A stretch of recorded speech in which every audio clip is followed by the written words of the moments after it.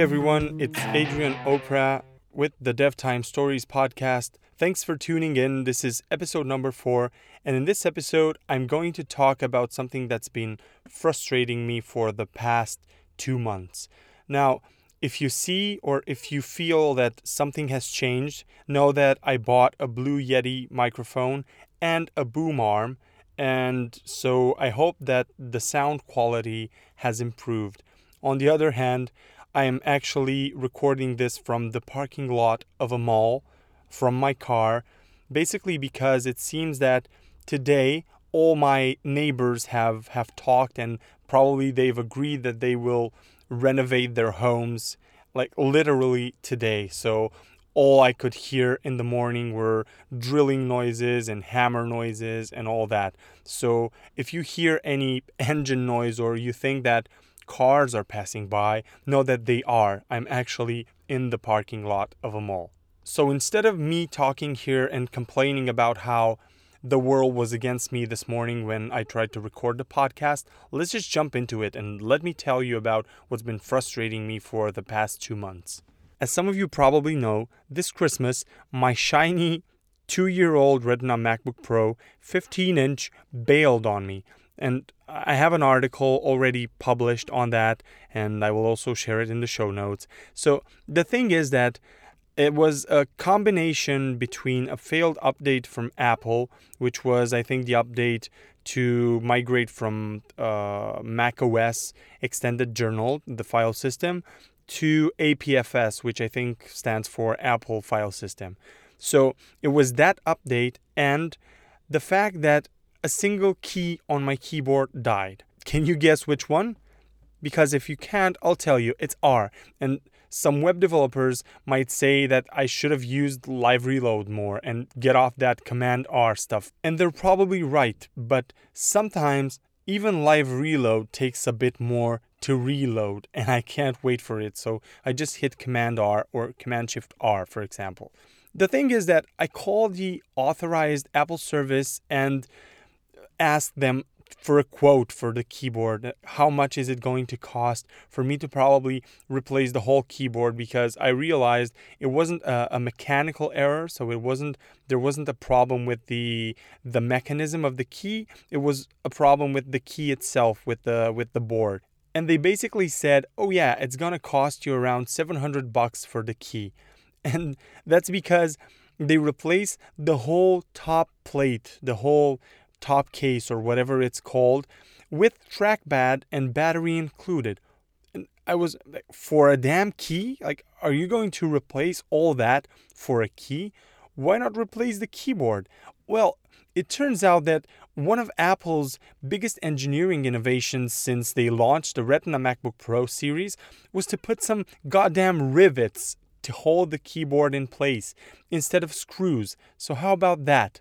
The thing is that I've been pretty good with computer teardowns and replacing various components. I used to do that, let's say, for a living while I was a teenager, and I even did it on MacBooks. A lot of my MacBooks, friends' MacBooks, no problem. I have my iFixit kit and a lot of computer and phone repair stuff around my house. So I took to the web, I scanned everything I could about how I could replace that keyboard and just set out to do so. So the first thing I did after documenting myself and learning about the process, trying to figure out if it's feasible, if it's something that I can do myself, was to order a replacement. And now I'm not dumb. I know these replacement keyboards could prove faulty, so I just ordered a couple off of Amazon since I just wanted to have a backup just in case. Like if one failed, I would have the other one. And I also ordered the 100 screws needed to keep the keyboard glued to the top case. So let me tell you from the start, if you don't want to listen anymore, if this episode is boring you in any way, to remove any kind of doubt, no, stop, don't. Either take it to the service, use an external keyboard and leave it as it is with that key not working, or throw that thing away. Just throw the laptop to the trash and buy a new one if you can afford it. That thing is stuck together, glued together, and married together beyond death. I actually tore my nails from flesh, busted almost all my fingers, just to open it up and remove the keyboard. And let me tell you, that was the easy part. And I'm saying that it was the easy part because after you pull the keyboard out, although many of the rivets will pop from their place, leaving space for the screws to fit, some don't. And you have to take those out by hand, because if you don't take out all the rivets, then you won't be able to put in a screw. And if you don't put in a screw, then your keyboard will be wobbly or will just push against the motherboard, which is it will push against the backlight, which will in turn push against the motherboard. So after 2 solid weeks of trying different methods to pull them out, I finally found a way to do so with some sort of nail skin remover. I'll actually add a link in the show notes to a photo of that tool for the ones of you who are interested. I'm not sure what's it called in English, but you will figure it out for yourself once you see it. Oh, and did I forget to mention, while I was very carefully pulling out a connector from the motherboard, a small pin from the part that was on the motherboard itself jumped right out. And so the frustration was even bigger because I haven't yet to figure out what was that connector all about. I think it was a sensor or something like that, but I haven't figured it out yet. So now that you have enough context around what happened and what I went through, and the reasons for my frustration and anxiety, let's get to the good part. So last night, after spending a decent amount of time and throwing away, I think, a good part of the skin of my fingers to the bin along with the old keyboard, I set out to put the replacement keyboard in place. So I managed to remove all the rivets except for 2 small ones, and I just said, okay, I'm gonna leave it like that because there weren't very important keys, and I didn't expect it to have too much of to exert too much pressure on the backlight and on the motherboard. So I was only about six screws left to finish putting that keyboard in place. 6 out of 100, just to remove any kind of uncertainty for the ones of you who tuned in right now. And I realized that I had too many holes and too little screws. And so we have a salary joke here in Romania, and I think it's probably valid for the whole Eastern Europe. It's, when do you realize you will soon run out of money?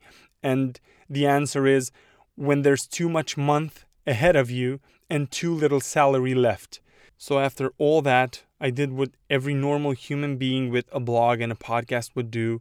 And so I just jotted a couple of ideas down, and I decided to make a podcast episode about it and express my frustration about all these engineering advances. I'm very sure that this is not something that couldn't have been avoided. And if stuff like this saves anyone anything, because some people might say, yeah, but they added those rivets instead of screws just to save some space and to make the laptop more compact and whatever. No, if stuff like this saves anyone anything, it's only Apple's bottom line.